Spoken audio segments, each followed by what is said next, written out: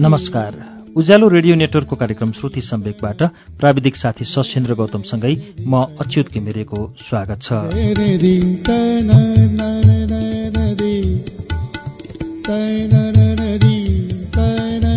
श्रुति सम्वेकको आजको श्रृङ्खलामा हामी एउटा संस्मरण पुस्तक लिएर आइपुगेका छौं।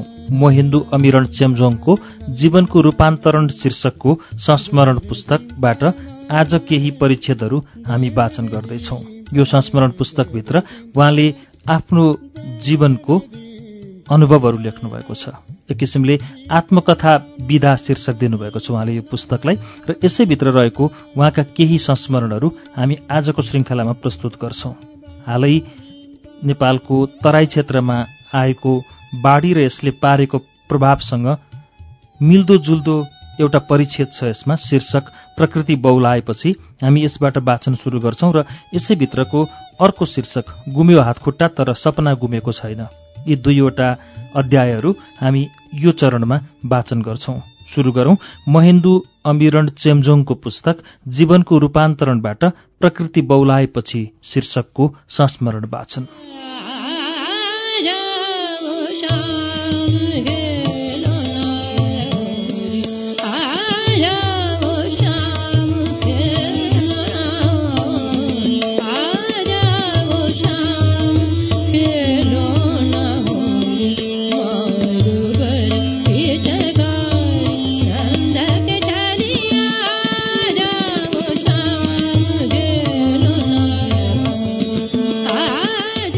कल्पना गरौं कि हाम्रो एउटा सुन्दर घर छ, खुसीले रमाइरहेको परिवार छ, दुई छाक टार्न धौधौ नपर्ने अवस्था छ, कुनै पनि रोग लागेमा तत्काल अस्पताल पुगेर उपचार गर्न सक्ने अवस्था छ।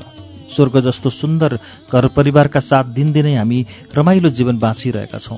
अहिले एकछिनपछि भोक लाग्यो भने खानेकुराको सुनिश्चितता छ, जाडो हुँदै आयो भने न्यानो सिरक सहितको खाटमा आनन्दले सुतौँला भन्ने अवस्था छ।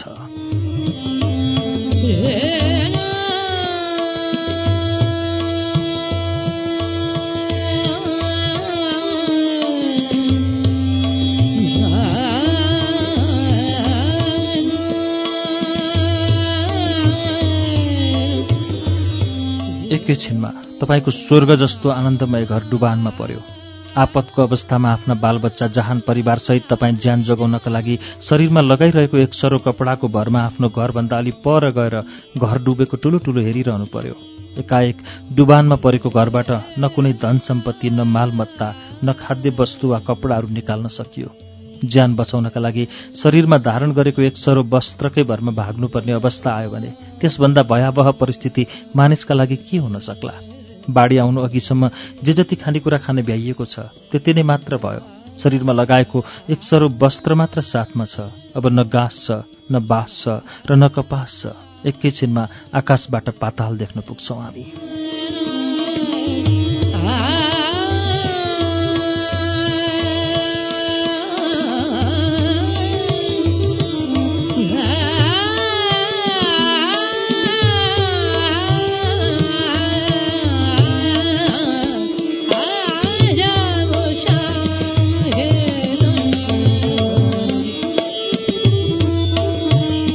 विभिन्न पौराणिक ग्रन्थहरूमा उल्लेख भए अनुसार कोशीका 7वटा आगाहरू छन् रे। सप्तऋषि मध्येका एक विश्वामित्रले यही कोशी नदीको किनारमा बसेर तपस्या गरी आफूलाई सफलताको बाटोमा लगे भन्ने धार्मिक विश्वास समेत रहिआएको छ। दुधकोशी, तामाकोशी, भोटेकोशी लगायतका बेग्ला बेग्लै नामबाट बगेर आउने कोशी एकै ठाउँमा मिसिएर विशाल नदी बन्छ र नेपालको पूर्वी भेगको बाटो हुँदै भारततर्फ गएर समुद्रमा मिसिन्छ। कोशीले पटक पटक मानिसहरूलाई त्रास नदेखाएको होइन, तर पनि विध्वंसात्मक परिस्थिति भने ल्याइसकेको थिएन। विक्रमसम्म 2065 को वर्षात सुरु हुँदा नहुँदै कोशी नदी फुटेर विकराल अवस्था ल्याइदियो। त्यसले आफ्नो 95% भूभाग नै परिवर्तन गरेर फरक बाटोबाट बग्न सुरु गर्यो।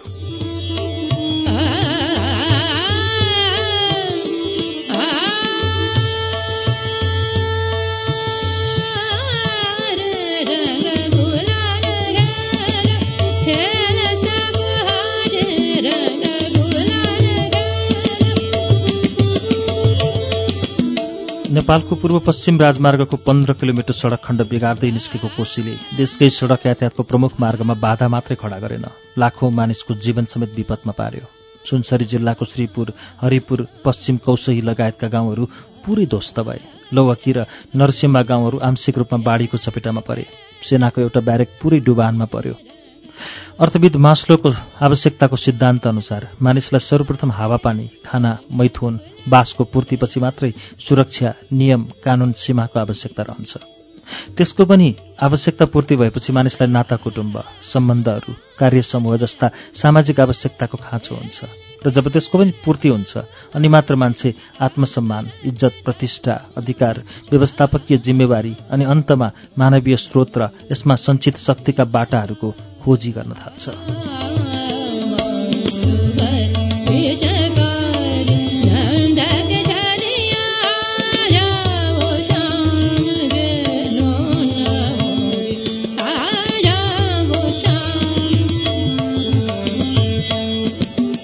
बाढीले वितण्डा मच्चाएका ठाउँहरूमा बाढी आउनु अघिसम्म मान, प्रतिष्ठा, इज्जत र व्यवस्थापकीय जिम्मेवारीहरूमा ध्यान दिइरहेका मानिसहरू एकाएक आवश्यकताको न्यूनतम तहको खोजी गरिरहेका थिए। उनीहरूको लागि खानु, बस्नु वा सामान्यभन्दा सामान्य बास मात्रै पाए पनि ठूलो उपलब्धि हुन सक्ने आकांक्षा थियो। हिजोसम्म मनग्गे खान पुग्ने गरी बसेका परिवार एकाएक गरिबीको रेखामुनि पुग्नुले बताइरहेको थियो मानव जीवनमा केही पनि कुरा चिरस्थायी रहँदैन। पृथ्वी, जल, तेज, वायु र आकाश जस्ता पञ्चभौतिक तत्त्वले बनेको मानिसको शरीर पनि स्थायी होइन रहेछ। बाढी पीडितका लागि 33वटा शिविरहरू स्थापना गरिएका थिए। सरसफाई र पानीको समेत अभाव भइरहेको थियो। मानिसहरूसँग घर त अब थिएन नै, शरीरमा लगाएको कपडा बाहेक फेर्नेहरूको कपडा समेत थिएन। केही बेरपछि भोक लाग्यो भने के खाने भन्ने कुराको कतै निश्चितता थिएन।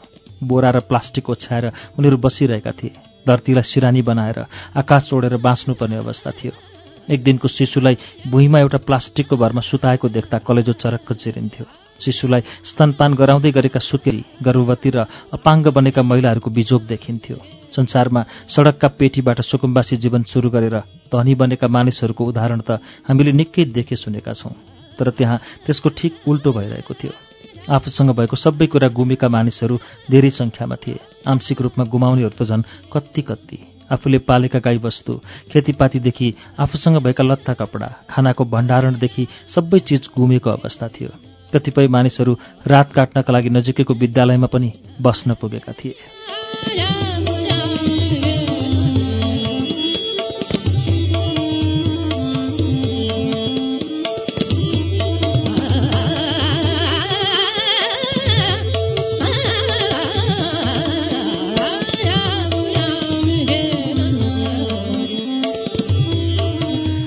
मैले देखेका पीडितहरूमध्ये एउटा यस्तो जमिनदार दम्पति थिए जसका छोराछोरी विराटनगरमा पढिरहेका थिए। बाबुआमा आफ्नै घर जमिनमा काम गर्दै दिनहरू काटिरहेका थिए। ती दम्पति घर नजिकै आफ्नो जमिनमा पोखरी बनाएर माछा पालन गर्दै बसेका थिए। तर कोशीले विनाश गरिदिएपछि उनीहरूको सम्पत्तिको नाममा केही पनि जोगिएको थिएन। वरपर कतै व्यवस्थित चर्पी थिएन। लामखुट्टे र झिङ्गाहरूबाट मानिसलाई रोग लाग्न सक्ने सम्भावना थियो। परालमै सुतेर रात बिताउनु पर्ने बाध्यता थियो। सुत्केरी महिलाहरूको लागि त झन् धेरै पीडा भएको थियो। केटाकेटीहरूको बिचल्ली भइरहेको थियो। आमा बाबु समेत रोएको देखेर बालबच्चाहरू धुरुधुरु रुँदा कोलाहल नै मच्चिएको थियो। मानिसले बनाएको भौतिक संसारको कुनै पनि भर छैन। हामी आधुनिकताको कुरा गर्छौं, शहरीकरणमा गर्व गर्छौं, तर कति बेला प्रकृतिको कुन प्रकोपले मानव निर्मित संरचनालाई समाप्त गरेर शून्यतर्फ फर्काइदिन्छ निश्चित नै हुँदैन।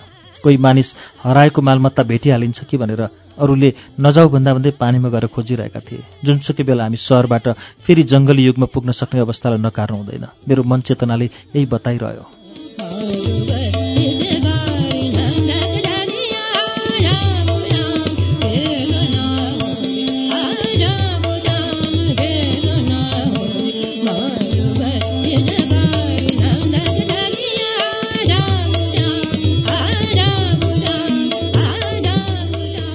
त्यस्तो विकराल र भयावह परिस्थितिमा पनि बालबालिकाहरू पौडी खेल्दै रमाइरहेको दृश्य निकै सुखद लागिरहेको थियो। मनोरञ्जन नहुँदो हो त मानव मन कति निराश हुँदो हो। कतिपय मानिस भनिरहेका थिए, ठिकै छ, जे भए पनि मेरो परिवार बाँचेको छ, छोराछोरी बाँचेका छन्, यो सम्पत्ति भनेको त के हो र, कमाइहालिन्छ नि बाँचियो भने। यस्तो दृश्य देख्दा र यी शब्दहरू सुन्दा मलाई मानिस हुनुमा गौरव लागिरहेको थियो। मानिस अन्ततः जस्तो सुकै परिस्थितिमा पनि सङ्घर्ष गर्न सक्छ र तयार रहन्छ। यो मानवीय विवेकको गुणले हामीलाई एउटा आधार दिएकै हुँदो रहेछ। असम्भावनाभित्र पनि सम्भावनाको खोजी, विकल्पहरू सकियो भन्ने अवस्था देखिँदा पनि हामी विकल्पको खोजी गर्छौं। जीवनलाई जसरी पनि गुजारा गर्न सक्ने साहस पैदा गर्छौं। कोसीले आफ्नो धार छोडेर बाहिर बग्न थालेपछि पानीको ठूलो सागर नै देखिएको थियो। वारीबाट पारी कहाँसम्म पानीको बहाव छ भन्ने थाहा पाउन आँखाले हेरेकै भरमा सम्भव थिएन। दृश्य हेर्दा यस्तो लाग्थ्यो कि प्रकृति मानिसप्रति क्रुद्ध भएको छ। हो यतिखेर प्रकृति बौलाएको छ। मानिसलाई आफ्ना गरगहना, कपडा, खाना, किताब वा मोबाइल फोनहरूभन्दा पनि ज्यान जोगाउन हतार थियो। विपदका बेला मानिसको भौतिक वस्तुमाथिको लोभ सबै हराउँदो रहेछ। विपदको तत्कालीन अवस्थामा उनीहरूलाई जीवनका अन्य पक्षमा होस थिएन। प्राकृतिक विपत्तिले उनीहरूलाई आश्चर्यचकित हुने गरी त्रसित गराएको थियो। यस्तो अवस्थामा ज्यान जोगाउने प्रयत्न बाहेक मानिसलाई अन्य कुरा सोच्ने ध्यान नै हुँदो रहेनछ। उसलाई सबैभन्दा ठूलो लोभ आफ्नो प्राण जोगाउनु नै हुँदो रहेछ।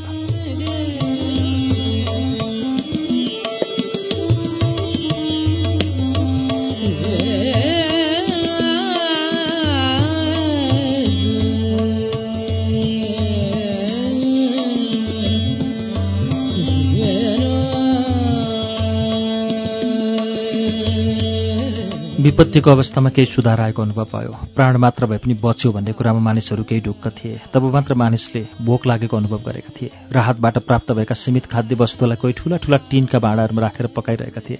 कोही भोकले रोइरहेका आफ्ना बालबच्चालाई सम्झाउने कोसिस गरिरहेका थिए। मानिसका लागि घर यस्तो कुरा हो जहाँ मनको सबैभन्दा ठूलो शान्ति प्राप्त हुन्छ। मनको सबभन्दा सुरक्षित र सन्तुष्टिको आश्रयस्थल भनेकै घर हो। हामी जाडो, गर्मी, वर्षा लगायत सबै प्राकृतिक कठिनाइबाट आफूलाई सुरक्षित राख्न घरमा बस्छौं। मानिसका लागि आनन्दले सुत्ने र भोलि उठेर नयाँ दिनको सुरुवात गर्ने ठाउँ भनेकै घर हो। जीवनका हरेक उतार चढावहरू यही घरसँगै जोडिन्छन्। संसारका जुनसुकै थकानले पीडित भएर आउँदा पनि विश्राम लिएर सहज हुने ठाउँ भनेकै घर हो। मानवीय प्रतिष्ठा, सामाजिक हैसियत, मूल्य र आफ्नो पहिचान घरले नै बनाइदिएको हुन्छ। त्यसैले आफ्नो घर प्रत्येक मानिसका लागि सानो होस् वा ठूलो, राम्रो होस् वा नराम्रो, आधुनिक होस् वा पुरानो, सबैभन्दा प्रिय तथा आत्मा जोडिएको वासस्थान हो। मैले काम गर्ने मानवीय संस्थाको तर्फबाट हामी गएका थियौं बाढी पीडितको उद्धारका लागि। मधेसी समुदायको बाहुल्य रहेको ठाउँ हो त्यो। कतिपय मानिसहरूसँग त म बोल्न पनि सकिरहेकी थिइनँ। मलाई मधेसका भाषाहरू बोल्न नआउने र उनीहरूलाई नेपाली भाषामा कुरा गर्न नआउने। उद्धार कार्यमा लागिरहँदा म यसरी डुबेछु कि केही दिनको त्यो अवधिमा मैले मेरो अन्य ठाउँमा घर छ भन्ने कुरा नै बिर्सन पुगेकी थिएँ। आफूलाई नै त्यही बस्तीको मानिस हुँ जस्तो लाग्न थाल्यो। कोशी किनारमा बसेको अन्तिम रात त मलाई खाना समेत खान मन लागेन। शिविरमा त्यत्तिकै सुतेँ। पल पल मेरो मनमा कर्णदासको आवाज गुन्जिरहेको थियो, जिन्दगीको के भरोसा, यो सानो खेलौना हो।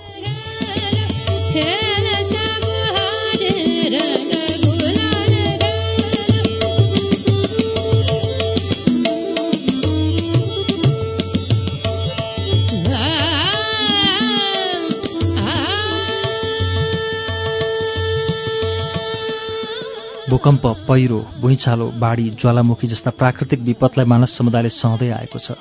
कोशीको बाढी हाम्रो लागि धेरै ठूलो प्राकृतिक विपदको रूपमा आएको थियो। यसले मानवीय जीवनमा पुर्याउने क्षति र विनाश लामो कालखण्डसम्म हाम्रा माझ रहिरहनेछ। एउटा व्यक्ति, परिवार वा समाजलाई मात्र नभई सिङ्गो राष्ट्रमाथि नै असर दिएर जान्छ प्राकृतिक विपत्तिले।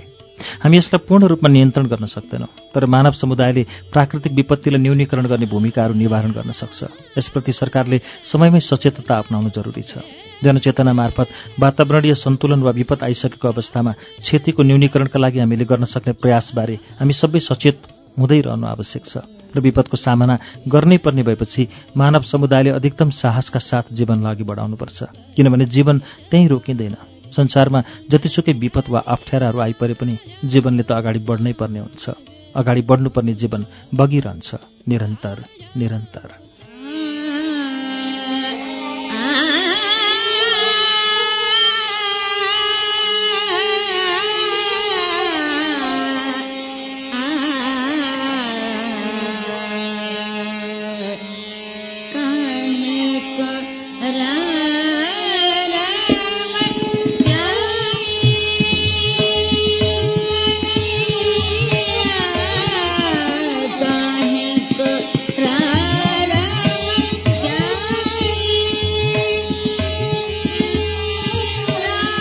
जीवनको भोगाईबाट म खारिएकी छैन।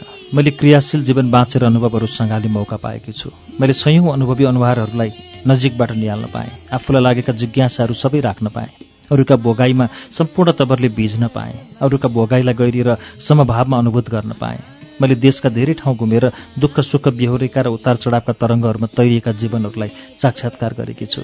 हामी पढेर सुनेर वा हेरेर ओहो कस्तो दुःख है भन्न सक्छौँ।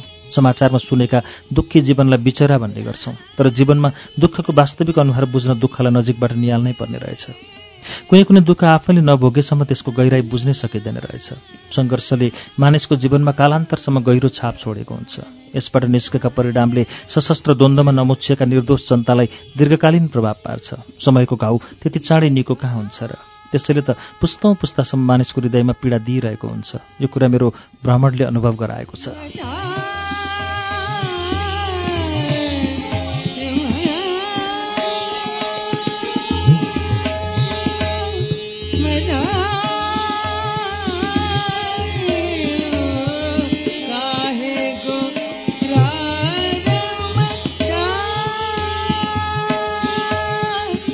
त्यसो त मैले आजसम्म भ्रमण गरेका 61 जिल्लाहरूमा कहीँ न कहीँ द्वन्द्वको धेरथोर प्रभाव पाएकी छु। त्यसमध्ये पनि कास्कीको हरियो खर्क अस्पताल र काठमाडौँको बालाजुस्थित एराहिटी पुनर्स्थापना केन्द्रमा मैले मानवीय संस्थाबाट अवलोकनकर्ताका रूपमा जाँदा यसको अनुभव गरेकी छु। पोखराको हरियो खर्क अस्पतालमा मेरो भेट एकजना स्नातकोत्तर अध्ययन सकेर शिक्षण पेसामा लाग्नुभएका व्यक्तिसँग भयो। उहाँमा द्वन्द्वको खुब ठूलो प्रभाव परेको थियो। एउटा सग्लो जीवन बाँचिरहेको व्यक्ति जसले कैयौँ दुःखका साथ कति वर्ष लगाएर आफ्नो जीवन तयार गरेको छ स्नातकोत्तरसम्मको शिक्षाका लागि। परिवार पाल्नका लागि विभिन्न सपनाहरू बुन्दै उहाँका दिनहरू अगाडि बढिरहेका थिए। उहाँसँग मैले भेट्ने बित्तिकै एउटा त्रासद कथा उभियो। उहाँले द्वन्द्वरत पक्षमध्ये एकले आफूलाई विपक्षीको सुराकीको शङ्का गरेकै भरमा कसरी त्यो अवस्थामा पुर्याइदियो भन्ने भनाइ यसरी सुनाउनु भयो। मलाई थाहा छैन ममाथि के प्रहार गरिएको थियो, तर मेरो गर्दनभन्दा अलिकति तल ढाडभन्दा अलिकति माथिको भागमा एकदम जोडले हिर्काएको याद छ। त्यसपछि म बेहोस भएछु। अरू के भयो मलाई सम्झना छैन। होस आउँदा म अस्पतालमा थिएँ। मेरो शरीरको आधा भाग नचल्ने भएको थियो।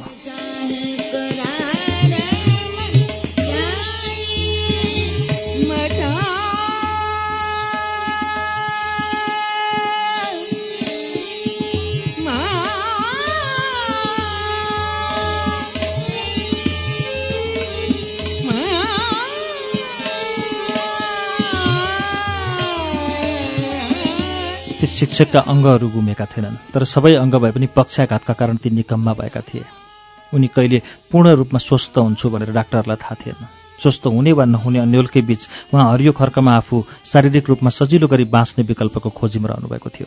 एराइटीको पुनर्स्थापना केन्द्रमा मैले भेटेका अङ्गभङ्ग भएका व्यक्तिहरूमध्ये 2 जना अहिले पनि मेरो आँखा अगाडि झलझली आउँछन्। उनीहरूको शरीरमा पिसाब गर्न सजिलो पार्नका लागि कृत्रिम पाइप क्याथेटर लगाइएको थियो। उनीहरूको शरीरको कम्मरभन्दा मुनिका अङ्गहरू नचल्ने भएका थिए। ती अङ्गहरूमा चेतना थिएन। सायद ती अब जीवनभर चेतनाहीन हुन सक्छन्। उनीहरूको शरीरमा त्यो समस्या एम्बुसमा परेपछि आएको थियो। कतिपय यस्ता मानिस देखे जसमध्ये कसैका खुट्टा काम नलाग्ने भएर काटिएर फ्याँकेका थिए, कसैका हात थिएनन्, कसैले दृष्टि गुमाउनु परेको थियो, कसैका अन्य कुनै अङ्ग गुमेका थिए। मानिस अरूका दुःखमा केवल अफसोस प्रकट गर्न सक्छ। जसको एउटा अङ्ग नै काटेर फ्याँक्नु परेको छ, अथवा जसका सग्ला हातखुट्टाहरू एकाएक चल्न छोडेर पक्षाघात भएको छ, जसले कृत्रिम खुट्टा वा अङ्गहरूको माध्यमबाट अब जीवन जिउन सक्नुपर्छ, उनीहरूको पीडा कति हदसम्म होला।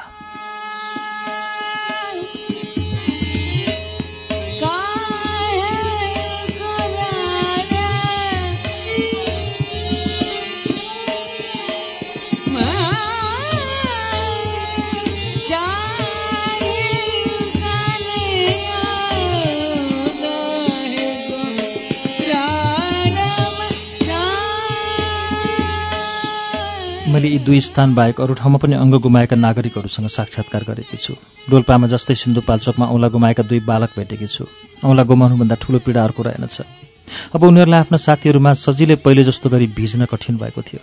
औँला गुमेका कारण साथीहरूले गिज्याउँछन् वा आफूलाई फरक तरिकाले अपमानका व्यवहार गर्छन् भनेर उनीहरू विद्यालय जान छोडिसकेका थिए। चितवनमा मैले एउटी यस्तै महिला भेटेकी थिएँ जसको खुट्टाको गोलीगाँठो फुटेको थियो। महिला भएर परिवार र समाजका लागि गर्नुपर्ने योगदान आफैमा चुनौती भइरहेको थियो। झन् अङ्गभङ्गको समस्याबाट गुज्रनु दैनिक जीवनमा एउटा असाध्यै कठिन समस्या बनेको थियो। मनमा आफै त्रस्त हुने दृश्य हेर्दै गर्दा आफू सम्हालिएर ती मानिसहरूलाई म सोधपुछ गर्थेँ। अवलोकनका लागि पुगेपछि विस्तृत जानकारी लिएर फर्काउनु मेरो कर्तव्य हुन्थ्यो। त्यसबेला उनीहरूसँग एक कुराहरू सोध्दै जानु र ती कारुणिक घटनाहरूको व्याख्या सुनाउँदै गर्दा बरबरी झारेका आँसुहरूलाई रोकिदिने काम गर्नु कठिन हुन्थ्यो मेरो लागि। बक्कानिएर दुःख बताउँदै रुँदै गरेकाहरूसँग डाकको छोडेर आफै रोइदिन मन लाग्थ्यो कुनै बेला। तर म विवश थिएँ। आँसु खसाल्नु मेरो कामभन्दा फरक पक्ष थियो। त्यसैले सबल भएर उनीहरूलाई सम्झाउनु, बुझाउनु, आफूले देखेका, सुनेका र बुझेका तथ्य उदाहरण प्रस्तुत गर्दै उनीहरूलाई सकारात्मक भविष्यतर्फ सङ्केत गर्नु एउटा चुनौती हुन्थ्यो।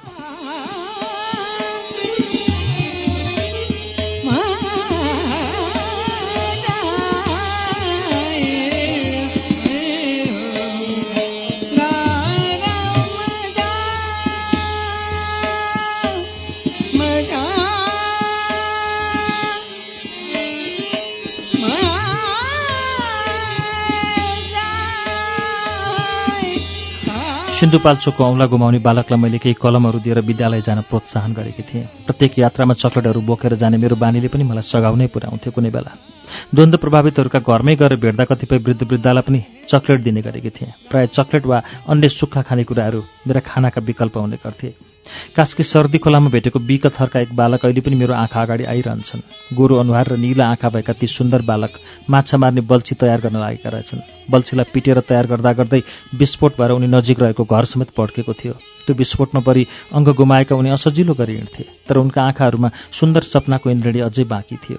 त्यस्तै एउटी परिहार थर्की खुट्टा गुमाएकी बालिकाको तस्बिर मेरो आँखामा सधैँ आइरहन्छ। विस्फोटकै कारण उनको खुट्टा गुमेको थियो। उनीसँग कुरा गर्न सुरु मात्र गर्दा उनी त्यही घटनालाई सम्झँदै ठूलो स्वरले रुन थालिन्।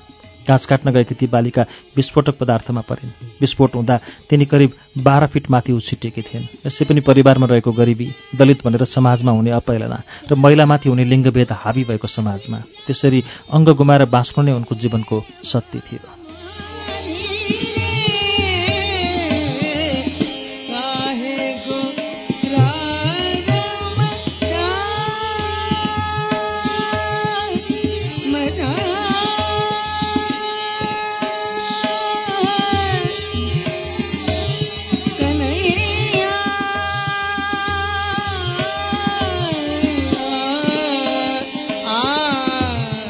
अङ्ग गुमाएकाहरूमध्ये कति त घरमूलीहरू पनि थिए। उनीहरूलाई जीवनमा निराशा आएको थियो। कतिपयले त बाँच्न मनै नभएको र आत्महत्या गर्ने सोच आएको पनि बताउने गर्थे। अनि कतिपय चाहिँ अङ्गभङ्ग भएकालाई समाजका सदस्यले गर्ने दुर्व्यवहारका विरुद्ध लड्ने प्रतिबद्धता पनि व्यक्त गर्थे। उनीहरूलाई के थाहा, यति छोटो अवधिमै जीवनले कति भयानक मोड लिँदो रहेछ। शारीरिक पीडा मात्र कहाँ हो र, असह्य मानसिक यातना पनि भोग्न विवश थिए उनीहरू। कहिले घाउ सहनै नसक्ने गरी दुखिरहेको हुन्थ्यो, कहिले अग्निको ज्वालाले पोलिरहे जस्तो हुन्थ्यो, कहिले हजारौं सियोहरूले एकैचोटि घोचे जस्तो हुन्थ्यो। तर जीवनबाट उनीहरू अझै थाकिसकेका थिएनन्। मृत्युको मुखमा पुगिसकेर पनि बाँच्न पाउँदाको अनुभव गरिरहेका थिए उनीहरू। त्यो खुसी देख्दा वरिपरि आशाको बत्ती बलिरहे चाहिँ अनुभव हुन्थ्यो। म उनीहरूभित्र हेलेन किलर, स्टिफेन हकिङ र झमक कुमारीहरूको प्रतिबिम्ब देख्थेँ। देशमा भइरहेको द्वन्द्व सकिएको थियो। फेरि मानिस बीचमा अर्को द्वन्द्व जन्मिएको थियो। असहायपन, दुःख, एक्लोपन, नैराश्य जस्ता कुराले उनीहरूलाई झन् पछाडि धकेल्न सक्थ्यो। त्यसैले पनि मैले काम गरेका जस्ता मानवीय संस्थाहरू, अन्य परियोजना, सरकारी वा गैर सरकारी संस्थाहरूले द्वन्द्व प्रभावितमाथि गरिरहेका कदमहरू सराहनीय नै साबित भए होलान् भन्ने मलाई लाग्छ।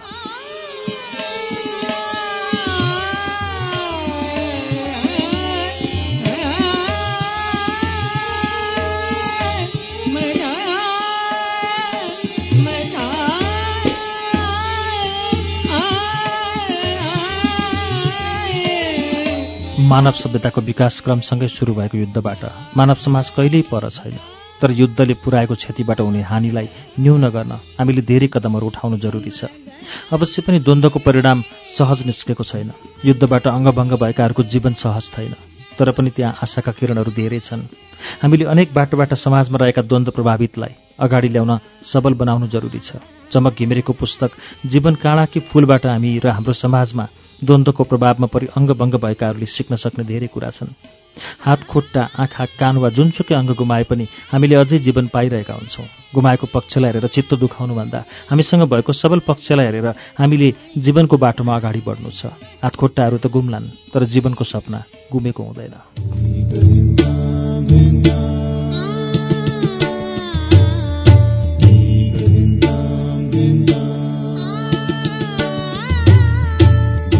श्रुति सम्वेगमा अहिले वाचन भएको लेखको शीर्षक गुम्यो हातखुट्टा तर सपना गुमेको छैन।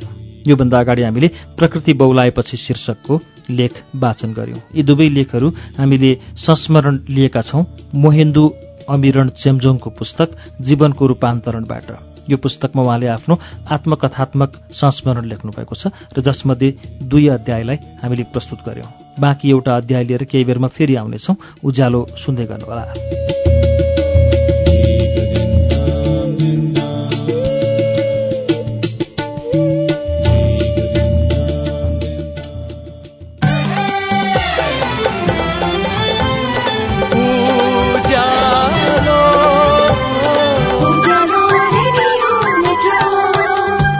सीधा कुरा प्रश्न विचार उज्यालो रेडियो नेटवर्क।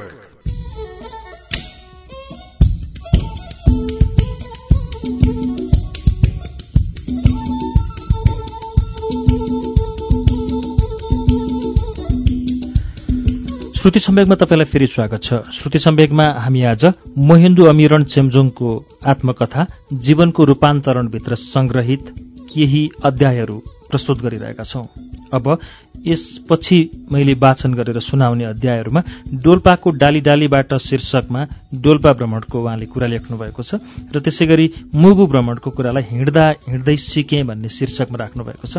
हामी दुवै परिच्छेदलाई यी दुवै अध्यायहरूलाई मिलाएर एउटै बनाएर प्रस्तुत गर्दैछौं। सुरु गर्छौं डोल्पाको डाली डालीबाट।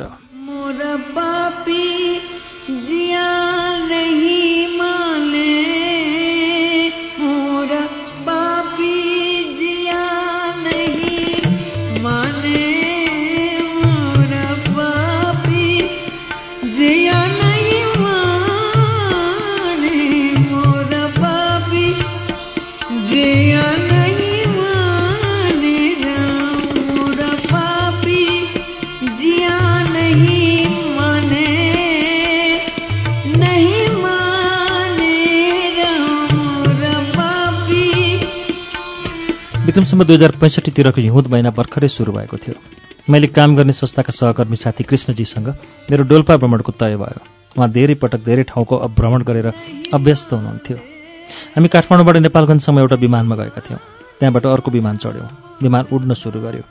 कर्णाली अञ्चलमा पर्ने डोल्पा जिल्लाका कतिपय स्थान समुद्री सतहबाट 7600 मिटर उचाइसम्ममा पर्छन्।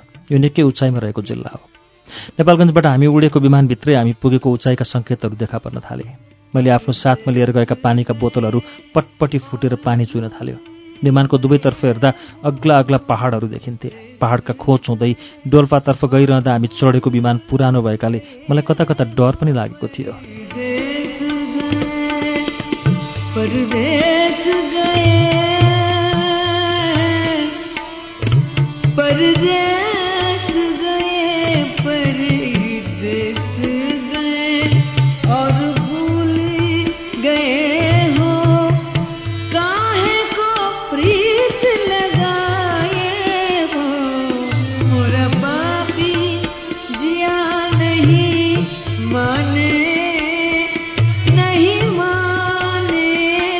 हवाईजहाज उडाउने प्रविधिबारे हामी अनभिज्ञ भएर पनि हामीलाई खतराको अनुभव भएको होला।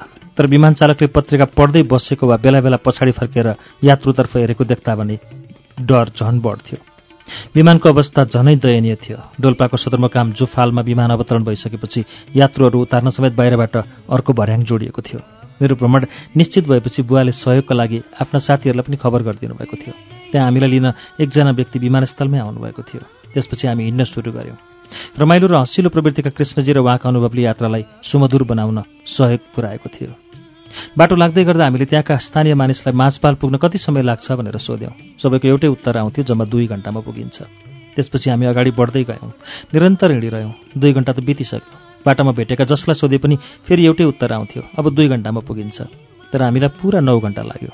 उहाँहरूले ढाँट्नु भएको होइन रहेछ। त्यहाँका स्थानीयहरूलाई त जम्मा 2 घण्टाको यात्रा रहेछ। हामी पो त्यो रफ्तारमा हिँड्न सकेनछौँ र धेरै समय लागेछ।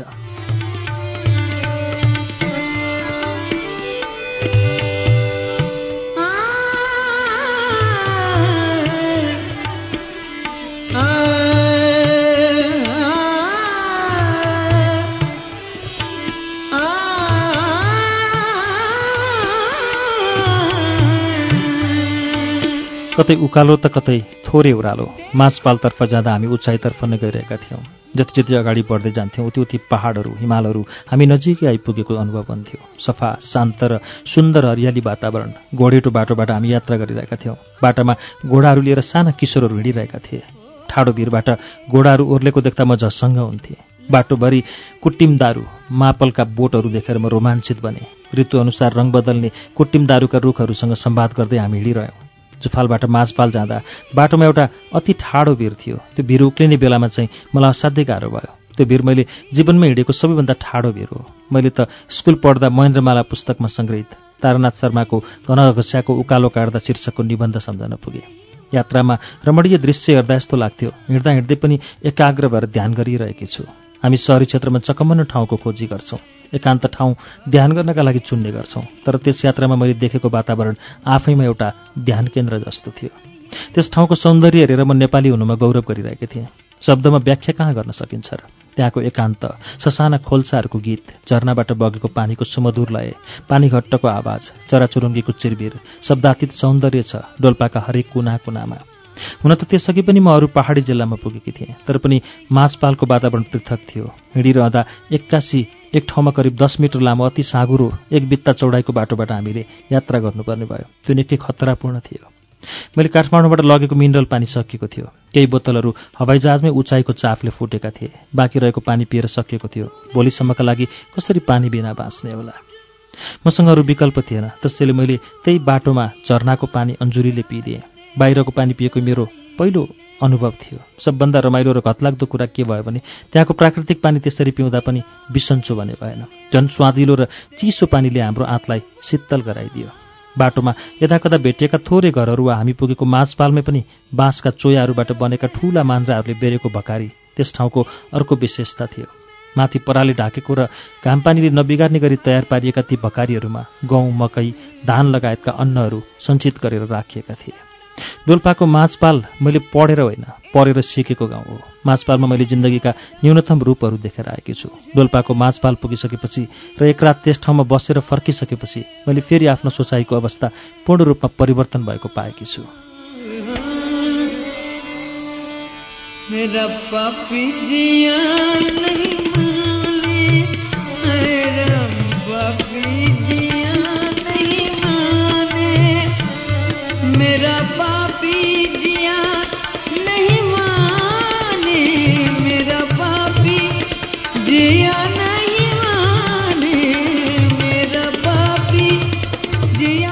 मेरो लागि मुगु निकै महत्त्वपूर्ण भ्रमण थियो।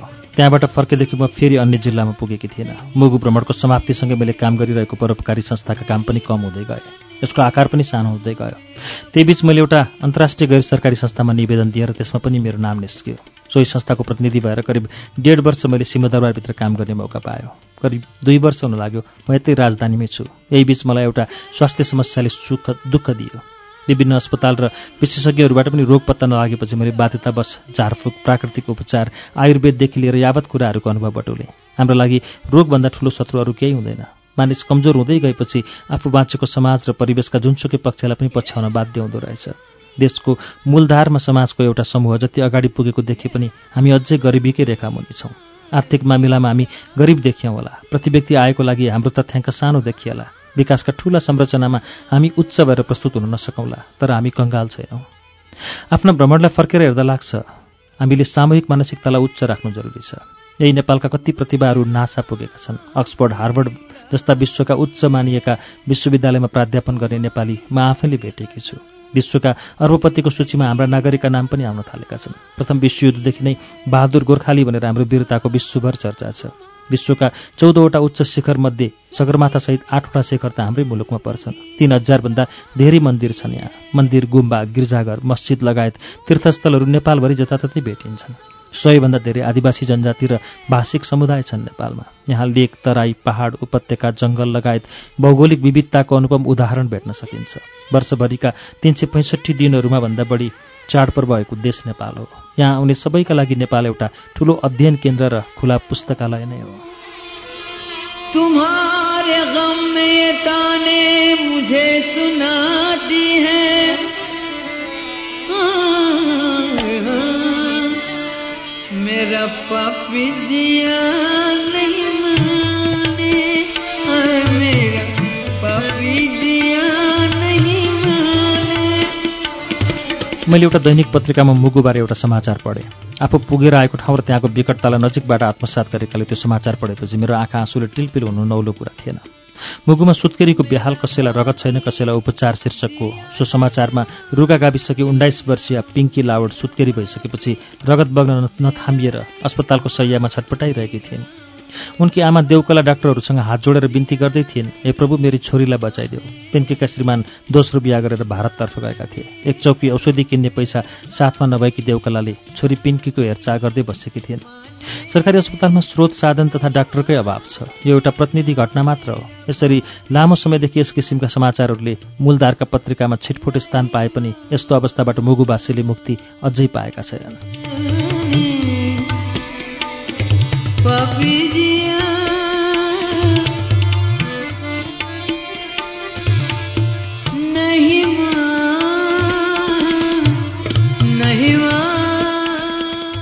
विस्फोटक पदार्थलाई कसरी पहिचान गर्ने र यसबाट जोगिने भन्ने विषयमा जनचेतना फैलाउने उद्देश्यले मैले मेरो संस्थाबाट मुगुको भ्रमण गरेकी थिएँ। काठमाडौँबाट नेपालगञ्जसम्म एउटा उडान र त्यसपछि नेपालगञ्जबाट अर्को उडान भएर हामी मुगुको तालसा विमानस्थल उत्रेका थियौँ। तालसा विमानस्थलमा उत्रिनु अगाडि नै विमानभित्रै मन हर्यो मुगुको रारा तालले। यसको सुन्दरता वर्णन गर्न साध्य छैन।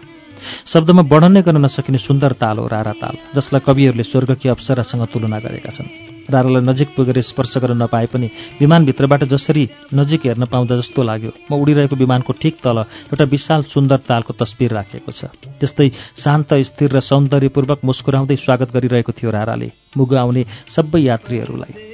क्षेत्रीहरूको बाहुले रहेको मुगुमा ठकुरी, ब्राह्मण, जनजाति र दलितको बसोबास छ। ओड, तिरुवा, सार्की, सुनार, दमाई लगायत दलितहरू रहेको मुगुमा दलितहरू विरुद्धको भेदभाव अन्य ठाउँमा भन्दा अलि बढी रहेको छ भन्ने कुरा त्यहाँका स्थानीयहरूले सुनाउनु भयो।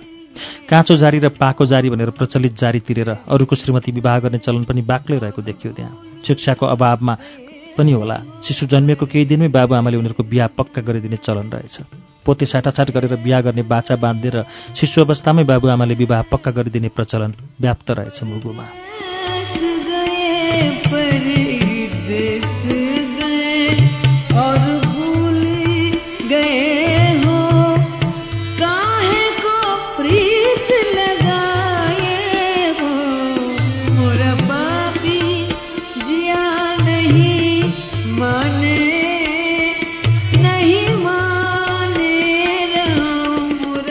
हामी गमगढीमा एक रात मात्र बस्यौँ।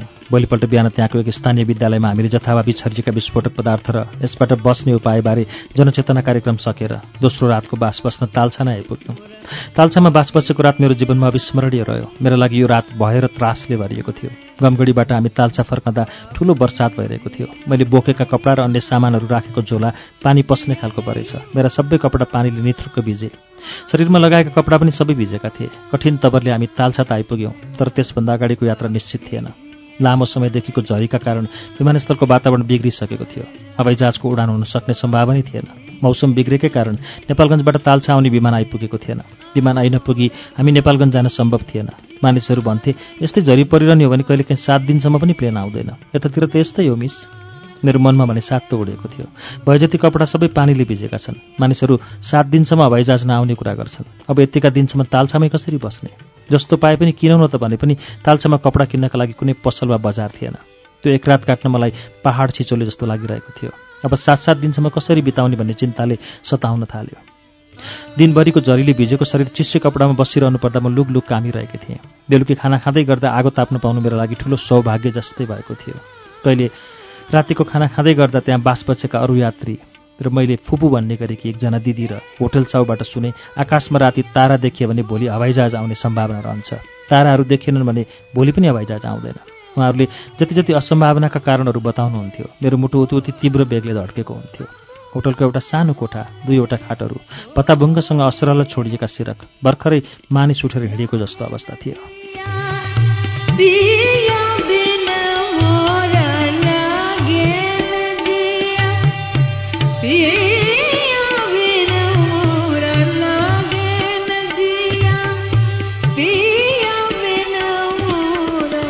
राति तारा उदायो भने भोलिपल्ट घाम लाग्ने र घाम लाग्यो भने हवाईजहाज आउने कुरा सुनेपछि मेरो तपस्या थियो। रातभरि तारा देखिउन आकाशमा।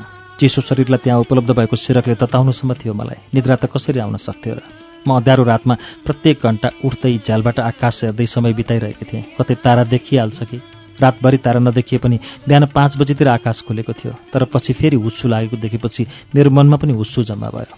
आकाश हेर्दा हेर्दा म थाकिसकेकी थिएँ। फेरि पनि आँखा उही आकाशतिरै पुग्थ्यो। आशाको दिपदिपी उज्यालो बोकेर हवाईजहाज दिउँसो करिब 1 बजे टाढा क्षितिजमा देखा परेपछि मेरो खुसीको सीमा रहेन। अलिअलि गर्दै आकाशबाट हामी भएको जमिनतर्फ हवाईजहाज आइपुग्यो र तालसा विमानस्थलमा अवतरण भयो।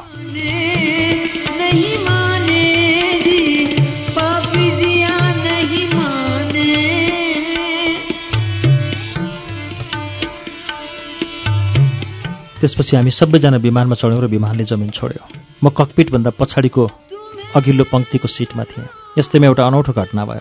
हामीलाई लिएर नेपालगञ्जतर्फ आउनका लागि आकाशतिर उठिसकेको विमान एक्कासी वात्तै तलतिर आयो। विमानमा सवार सबै यात्रु एकैपटक चिच्याए। मेरो सिट बेल्ट फुस्केर म भुइँमा पछारिएँ। खासै चोटपटक भने कसैलाई पनि लागेन। विमानले फेरि आफ्नो उचाइ र गति समान अनुपातमा लियो। त्यसरी विमान तलतिर सर्दा र कम्मरपेटी फुस्केर म पछारिँदा हिजो रातिदेखिको मेरो प्रतीक्षाको परिणाम यस्तो पो भयो। सायद राम्रो रहेनछ कि जस्तो लाग्यो। पछि नेपालगञ्ज विमानस्थलमा अवतरण भइसकेपछि मभन्दा अघि ओर्लेका विमान चालकहरूले कुरा गरेका शब्दहरू मेरा कानमा परे। आज कस्तो खतरा दिन रहेछ। धन्य भगवानले बचाए हामीलाई।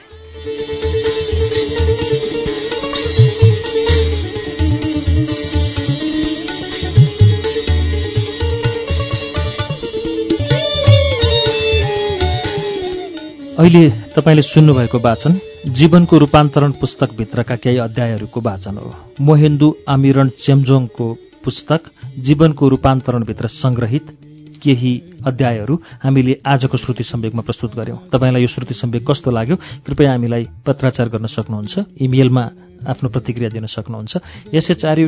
shruti@unn.com.np हाम्रो इमेल ठेगाना हो।